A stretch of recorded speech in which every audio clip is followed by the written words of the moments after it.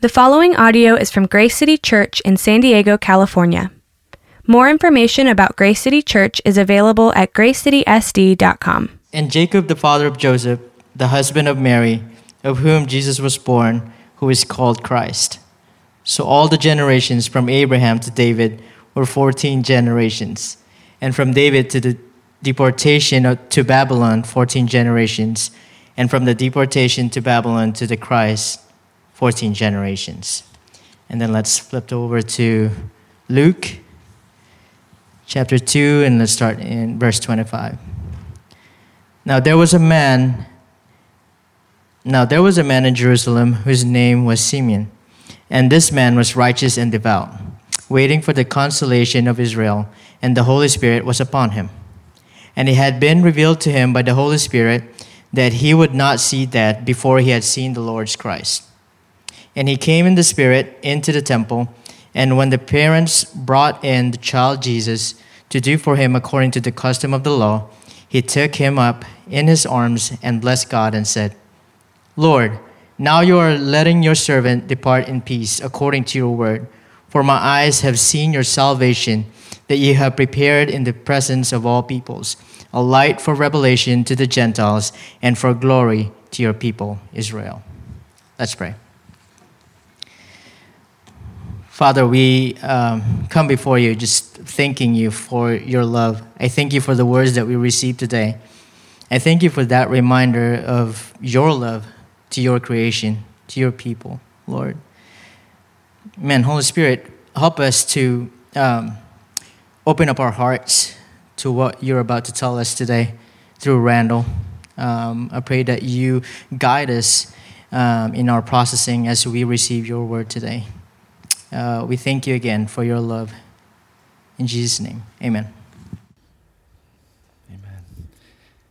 Thank you, A. All right, good morning, everyone.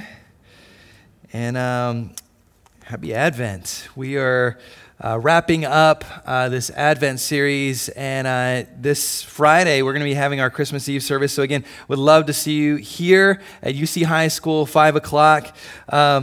Again, can we just praise God for a minute for that offering? Praise God for what He's doing.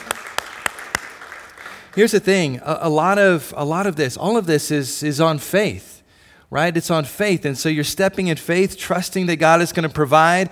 And so we're talking to all these different people and hearing the different needs that are here in our community, and saying, yes, we want to help, but we don't quite have it yet. And just seeing how God, through you, provided, right? So just hearing the stories of people saying, hey, I want to give, I want to be a part of this, has been so awesome. And I know just many of you were there helping out Pastor Silas yesterday to hand out some of the things that are really helping the refugees in our city. And so I praise God for that.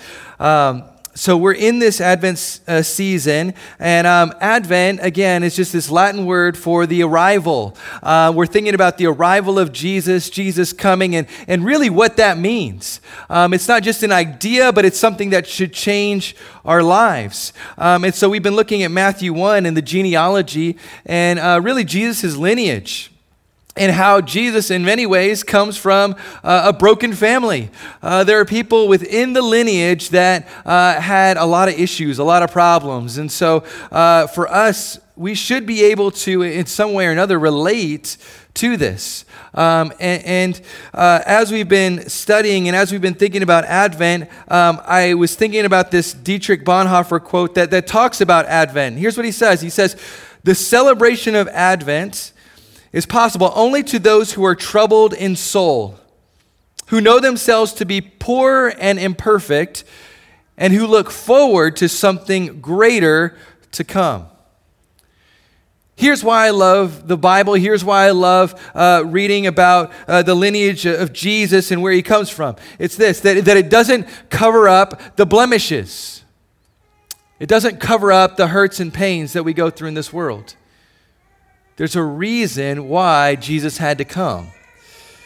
And so for us, as we think about this, if you feel like today you're troubled in soul because you're anxious, you're worried, you're stressed out, you're coming in, and let me just name it, like this past year, like how many of us, when we hear the "O Holy Night, a weary world rejoices," do we resonate with that?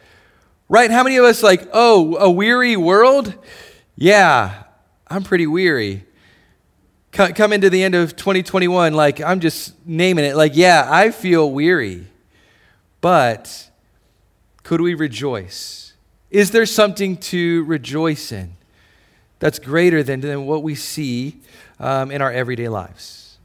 And the answer from this text is yes, there is.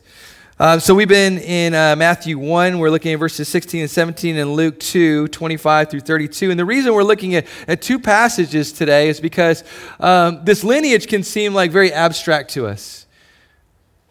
But how does that meet the real world, the world that Jesus was born into? We're going to see that in Luke 2. And the message today is shaped by a promise. Shaped by a promise. Now, recently, my kids are at that age where they have their own little debit cards, right? Just to keep track of their funds, we gave them these little debit cards, and any money that they get, we'll put it on that debit card. And one of the things that we've talked about this year is that, we want you to buy presents for your siblings. We want you to make this a little bit more than just about yourself, right? And so we want you to be thinking about your siblings and buying some gifts for them. And there's this amazing thing called Amazon. And so they get on Amazon and they start to look up different presents, and they're filling the shopping cart, right, full of different gifts. And the thing about Amazon is that, it's pretty quick getting to you. And so I was like, hey, yeah, just fill up the cart. I'll purchase it on your debit card, and then it will come, and you'll be able to wrap the gifts. Well, they press purchase, they buy the gifts, and then it comes to a point where they start to say, Dad, 10 minutes later, Dad, where is it? Like, we ordered, like, is it coming? Yeah, it's coming. It's promised. It's coming. I can see the tracking on here. It's coming. And they come back from school that day. Dad, is it here yet? No, it's not here. Like, you know. And so this went on for a couple of days, because it actually took a couple of days for Amazon to get these purchases to us. Now, old school, we know 2 days is that's pretty fast. That's pretty fast shipping here. My kids don't. They don't live in that world. And so they kept coming to me, Dad, where is this? Are they coming through with this? Because I'm really upset with Amazon. And I said, guys, you just have to understand it's going to be here. And so they go to school. In the middle of the day, the Amazon delivery guy brings all the stuff. I bring it all inside. And when they walk in, Dad, is it here? Yes, it's here. And they walk over, they open it. And just joy, right? Just joy is coming from them. They're so excited that it has finally come, but they're still asking, why didn't it come sooner? What's wrong with the process here? Because I was promised something, but it took a lot longer than I expected. And what we've seen is that God has promised something to Israel and ultimately to us, that he would send his son. But what we don't understand is the anticipation and the waiting and the tension, right? Because for us, waiting and tension gets a little awkward. It was a little awkward for us this morning as we were waiting for the lyrics to get up on the screen, because we were like, okay, is it going to get there? Is the Apple computer going to start, and are we going to be able to get this on time? I'm sure Billy and the band were just really like, okay, this is way too long, right? We're waiting way too long here. This is awkward. But what we see is that God always comes through on his promises. Always comes through on his promises. And that when he says, I'm gonna bring about redemption, that he's never late, but he's always perfect in his timing. And so throughout the scriptures, we see that God made this promise to his people that he would send a Savior. We see it all the way back in Genesis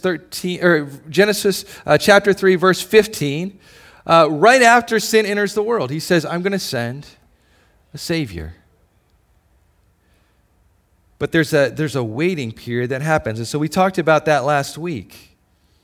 But today we're going to look at the promise that God makes and how in the midst of this promise, it shapes us and makes us who we were meant to be. See, how does God's promise shape his people? Well, our text again is Matthew 1, 16 through 17, Luke 2. Just to give a little background here, the genealogy covers the gamut of Jewish history. So what we need to know is that when it talks about Abraham in verse 2, that Abraham was lost.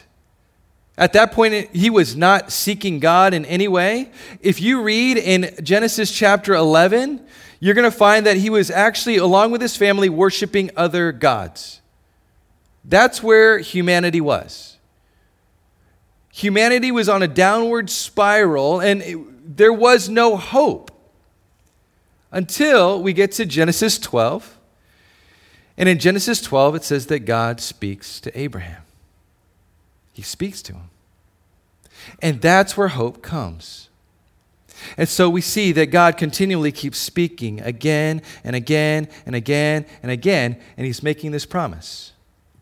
It's the same promise he made back in Genesis chapter 3, that despite your sin, I'm going to send a Savior. And so we see that through the genealogy of Jesus, it points to this unified story of the fallenness of this world, but that God was going to send a Savior for his people. The way that D.A. Carson points it out, if you were to look at the gamut of the Bible here and you were to wrap it all up here, it would be wrapped up in creation, that God created all things good, that there was a fall that happens in Genesis 3, but that there was a redemption that was coming through Jesus, and we see it as Jesus steps in the New Testament here, but also that there was a renewal that happens in our lives because of what Jesus has done, and a restoration that's going to come again. Jesus is going to come again, and he's going to make all things new. Now, as we look at the Bible, Dane Ortland says this: while the Bible is not uniform, it is unified. The books of the Bible, like the organs of the body, look different, yet are interconnected. Underneath the undergirding of all of these is the motif of God's grace, his favor and love to the undeserving. Don't we see the grace of God in every book of the Bible? See, as we start to dig deeper into God's word, we're going to start to see that this story of God's promise is not to a people who deserved it, but who didn't deserve it. And as we look at the message of Christmas and in this Advent season, we're going to see that the same thing is true. The promise, did we deserve the promise? No. Did we get the promise because of God's grace? Yes. And so the question is, how are God's people shaped by his promise? And so here's what it is. And it's three things that we see in today's text, okay? So the first one is this: passing it down. Number 2, waiting for it. And number 3, joyfully receiving it.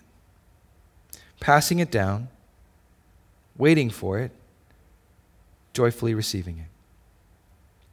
So the first one is passing it down. Look at Matthew 1, 16 through 17. And Jacob, the father of Joseph, the husband of Mary, and Mary was the mother of Jesus, who is called the Messiah. Thus, there were 14 generations in all from Abraham to David, 14 from David to the exile to Babylon, and 14 from the exile to the Messiah. Now, the first thing I want us to see in this passage is this word Messiah. The word in Greek is Christos. It means anointed. And so we think about this. What does this mean? Well, the need for a Savior is all throughout the Old Testament. It was all throughout the Hebrew Scriptures. But clarity started to come to the promise of what this Savior would look like through prophets like Isaiah. And like we talked about, the people were sent into exile. There was a silence that happens between God and his people, but the way he spoke was that he was going to send a Savior that didn't look like what they expected. He's going to send a humble servant. And as you dig deeper, that this Messiah wasn't just going to come, wasn't just going to save them, but he's going to save them through dying for them, through weakness. Now, in using this term Messiah, Matthew is making this historical connection. He's making a historical connection to King David, which we've talked about before, but he's also showing how Joseph is a part of this lineage too, and how all of this stuff isn't random. It didn't just come together randomly, but there is an intentionality to it. See, how could all of this come together intentionally? Well, it's because God was behind it all. In the moments where people would have given up, God didn't. Do you see the grace in that? Do you see how God, when he speaks, he's honest, he's truthful, despite what we would have done, how we would have lived? Because if you dig deeper into the life of Abraham and you go through the line of people here, you would see brokenness. But God is faithful through it all. Charles Spurgeon once said, God writes with a pen that never blots, speaks with a tongue that never slips, acts with a hand that never fails. When we're waiting, and we're waiting on God, most of the time, what's our natural reaction? We think God must have made a mistake. God, why isn't the package here yet? What's going on? Right? Just like my kids waiting on an Amazon package, we too are waiting for God, saying, God, where is it? What's happening? See, as God is working through history here and the generations of people, because we have to look at that and say, okay, there's a Messiah, but there was generations that they were waiting for all of this to happen. How did God choose to hand down this message that there was going to be Messiah? Well, he's handing his promise to broken people. See, God's promise was true despite the brokenness of the people in which it came through. Look at the hands of the people who passed down God's promise. They were all people who needed grace. Jesus' lineage is sheer grace. Sam Alberry said Matthew's genealogy includes the outcast, scandalous, and foreigner. The family Jesus comes from anticipates the family he has come for.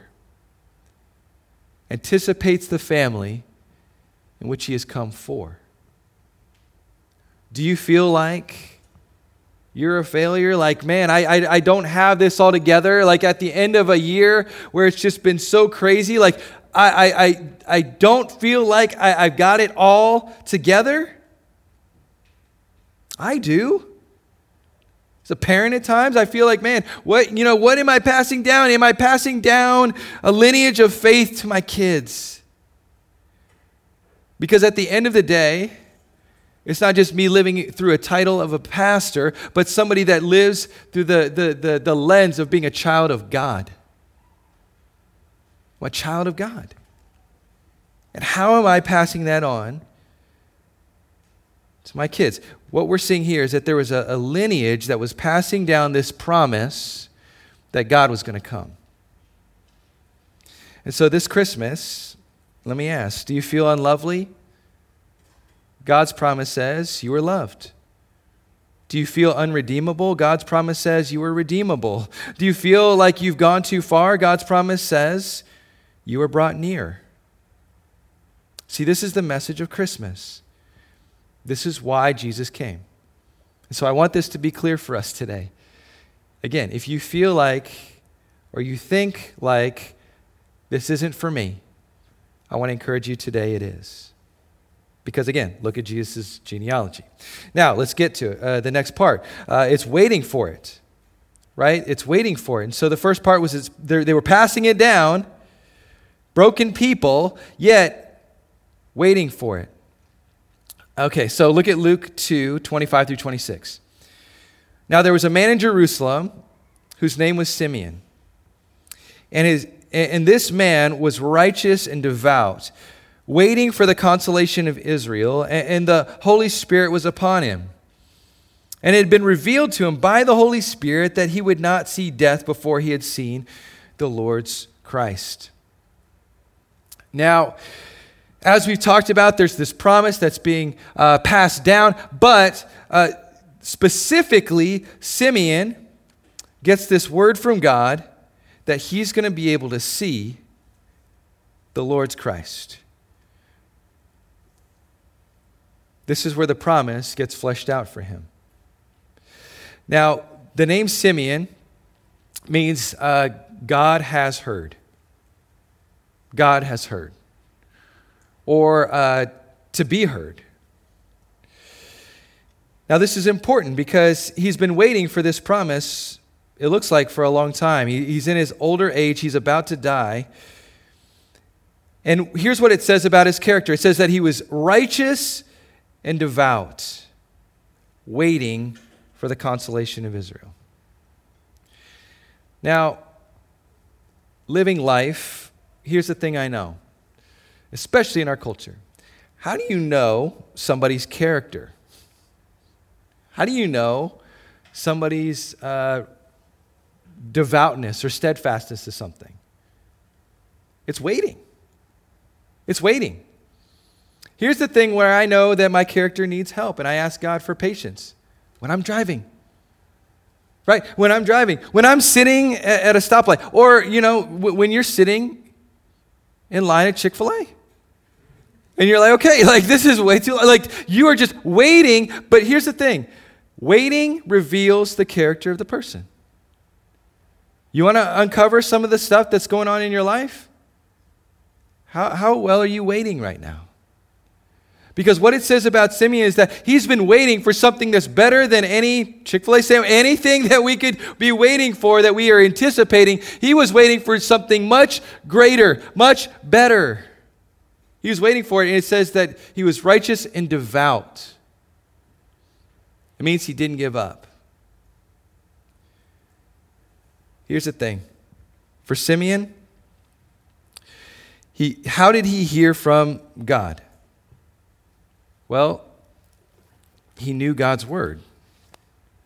How did he know that there was going to be a Messiah that was coming? He was in God's word. How does God speak to us? Through his word. And it says that he was devout, coming again and again and again back to it, waiting for it.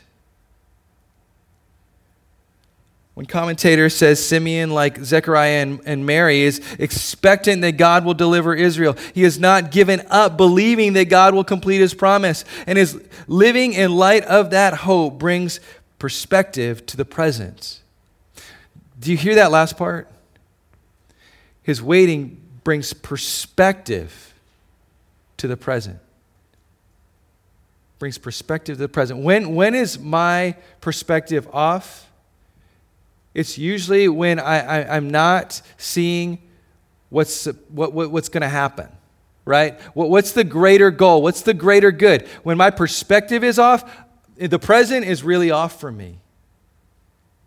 But when my perspective is on what the actual goal is, that's where it needs to be, right? That's where it's fixed upon where it needs to be. And in that process, what happens? It starts to shape you. It starts to make you a new person. Did Simeon just become one day a righteous, devout person? No, it was through God that God made him righteous and devout. Right? And so for us, for you and me, we're not finished products. We're not finished products. But God is at work in our lives in new and different ways. Lastly, it's this, joyfully receiving it. Look at verses in Luke 2, 27 through 32. And he came in the Spirit into the temple. And when the parents brought in the child Jesus to do for him according to the custom of the law, he took him up in his arms and blessed God and said, Lord, now you are letting your servant depart in peace according to your word. For my eyes have seen your salvation, that you have prepared in the presence of all peoples, a light for revelation to the Gentiles and for glory to your people Israel. Now, ultimately, as Simeon is waiting and he's anticipating and he's looking, he sees Jesus and he sees the promise. See, what's God's promise? Is it just an idea or a belief? No, it's himself. It's himself. What's the gift? God says, I'm giving you myself. And so when Simeon sees that the Messiah is there, the Messiah is here, that the light is there, he says, this is it. My eyes have seen your salvation that you've prepared in the presence of all peoples. See, ultimately it was himself. One theologian says about this, Jesus is not just the beginning of the New Testament, but also the fitting climax of the Old. Jesus came into our world as a man to embody grace. To embody grace. Right? So again, when it talks about our hope that we have in Jesus, it talks about a living hope. That we have a living hope. It's not just an idea of hope, but it's a living hope that we have in Christ. And so, how did Simeon respond? He responded with joy. He says, for my eyes have seen your salvation. Right? It just brings about this joy in his life. He says, now I can depart in peace. And so, as we think about Simeon and his response, grace was not just an idea, but it was a reality that enters in his life, and he sees it in the person of Jesus. And so if we were to push everything away right now, of this season, of what's coming up, of all the to-do lists of things that you have on your plate, if you were to push all that aside, do you see Jesus? And is that what's giving you peace in your weariness? Is that what's bringing you joy when you don't feel so joyful? You know, if you were just to push everything away, and as we look at the response of Simeon, who had waited his whole life to this point to say, you know what, I'm ready to die now because I've seen him. Can we push everything away and say that that's what matters most? So just some takeaways. How can we apply God's promise to our lives? Well, let's ask these things. The first one is this. Am I passing down God's promises or my brokenness in my life? Here's the thing that's greater than me, is God's promises in my life. See, what are the things that I try to pass down to my family, to my kids, to people that I like? What is it that I try to pass down? Because we live in an age where we say, well, you gotta pass down your legacy. What's going to be your legacy? What are you going to leave people with?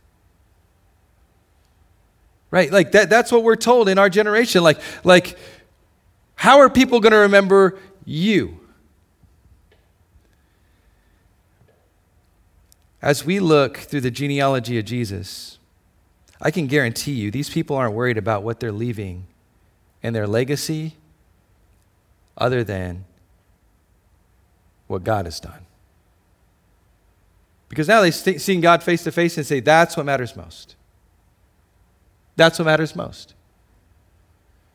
And so for me, like, as I start to live and eventually think about, okay, I'm not going to be here forever. What is the thing that I want to pass down to people that I know, the things that I know? Like, is it God's promises? Is it what God can do in your life? Is it that God can take a kid who wasn't in church, who was on a very dark path, rescue him spiritually out of the gutter, lift him up and say, this is what your purpose is in life, and get me to the place that I am in my life? It's only God. It's only God. And so passing on God's word and what he can do is more important than passing on my brokenness.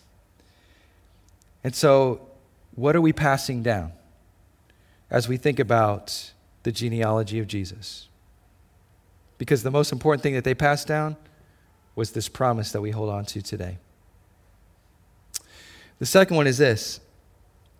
Am I more focused on what I'm asking of God or what God is asking of me? Here's the thing. As we think about what Mary and Joseph were asking of God,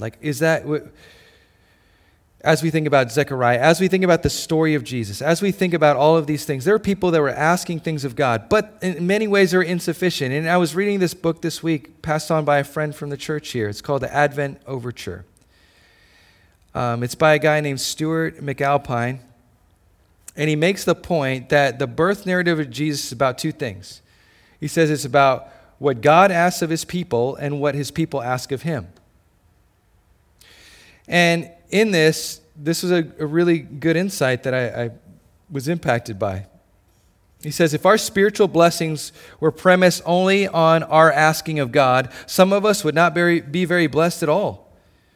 The grace of God, precisely because it is not about our merits, seems to give and give and give again, sustaining and providing, blessing and protecting, providing and supporting so far beyond the projection of our asking and absolutely beyond our deserving. This is first a story about what God asks of people, of a young Mary, an unknown Joseph, a rustic Zechariah, and a disappointed Elizabeth. Faith was asked of the wise men. Trust was asked of the shepherds. Patience was asked of Simeon and Anna. We should be undone and humbled by the asking of God of us, by the divine invitation that would come to us and ask us, unfitted as we are, to participate in his plans, to be partners in his ventures, to be co-workers in his mission. Friends, the invitation of God to be a part of what he's doing. I was sitting with some of the kids in our church this morning. They come and help out in the mornings, and a couple of my kids, and then Simona and Zeke, A and Janie's kids. And they've grown up in this church. They have grown up in this church. They were there at the first service in our backyard. And Zeke looked at me this morning. How old is Zeke? 8 years old. Zeke looked at me, he said, Pastor Randall, he called me Uncle Randall. He says, Uncle Randall, he said, Grace City, if you guys didn't come, we wouldn't be here. And I looked at it, and I was like, it was kind of weird because I don't think about it like that. But for him, he was like, that's a reality. Okay, if you didn't obey this thing, then it wouldn't be here. But I got to tell him, I said, hey, it was actually God. Because I didn't feel equipped at all to do any of this. I felt completely insufficient. And so, Zeke, the reason we're here is because of God. And God did it. And so I want you to look around and see that God is doing something and can do something beyond yourself. Because for me, when I look at this invitation of grace, right, I have to ask, okay, what are the things that I've asked for that were completely insufficient, but yet God provided abundantly beyond what I could have done or what I could have asked for? And his grace was so much better. See, for you, what does that look like? Because at the end of the day, it's not about me. It's not about you. It's about him. God wants to do something more than even what you could ask or imagine. Last one is this. Am I trusting God for something that will outlive me? Am I trusting God for something that will outlive me? Friends, being a pastor, I'm there at the birth. I've done enough funerals to know that this doesn't last. It doesn't. But to know that there is something that will last and outlive me and outlive all of us is what we're talking about here in passing this lineage on of Jesus. See, it's being shaped by him and passing that on that's going to make a difference long term. See, for me and my wife, I remember going to the doctor and them saying it's going to be really hard for you to have kids. It might nearly be impossible. And I remember praying to God and saying, God, if you want me to be a dad, then I'll be a dad. If not, then I won't. But whatever it is, I want to obey you. And I remember Mother's Day, 2009, my wife coming to me and said we were pregnant with our son. And knowing that it was a complete impossibility, nearly, for us. And I remember holding him in my arms with great joy, but also with great wonder of just, wow, God, that you would allow this. And the fact of God coming in the form of a child and feeling like, it was like a near impossibility. The fact that, could God love me? Could God love me? And the grace that he offers and says, yes, Simeon holding God in his hands. Jesus. In Isaiah 9, 2-3, which he'd probably memorized going through his mind, saying, the people who walked in darkness have seen a great light. Those who have dwelt in a land of deep darkness, on them has light shone. You have multiplied the nation. You have increased its joy. They rejoice before you as with joy in the harvest, as they are glad when they divide the spoil. Do you see what he says? Do you remember what he says? He says, Lord, now you are letting your servant depart in peace according to your word. For my eyes have seen your salvation that you've prepared in the presence of all the peoples, a light for revelation to the Gentiles and for the glory to your people Israel. Do you see what he's saying here? Through Jesus. Yes, we walked in darkness. We dwelt in the land of deep darkness. But on them the light has shone. You've multiplied the nation. That little nation that you thought it was just about Israel is actually much broader family than what we would ever see. He says it's the Gentiles are included too. It's the whole world. And if you think that you're outside of this, if you think you're outside of this light that can shine into your life, and the grace that makes maybe people have said that's impossible, that could never happen, but God says yes, it can. Jesus comes in.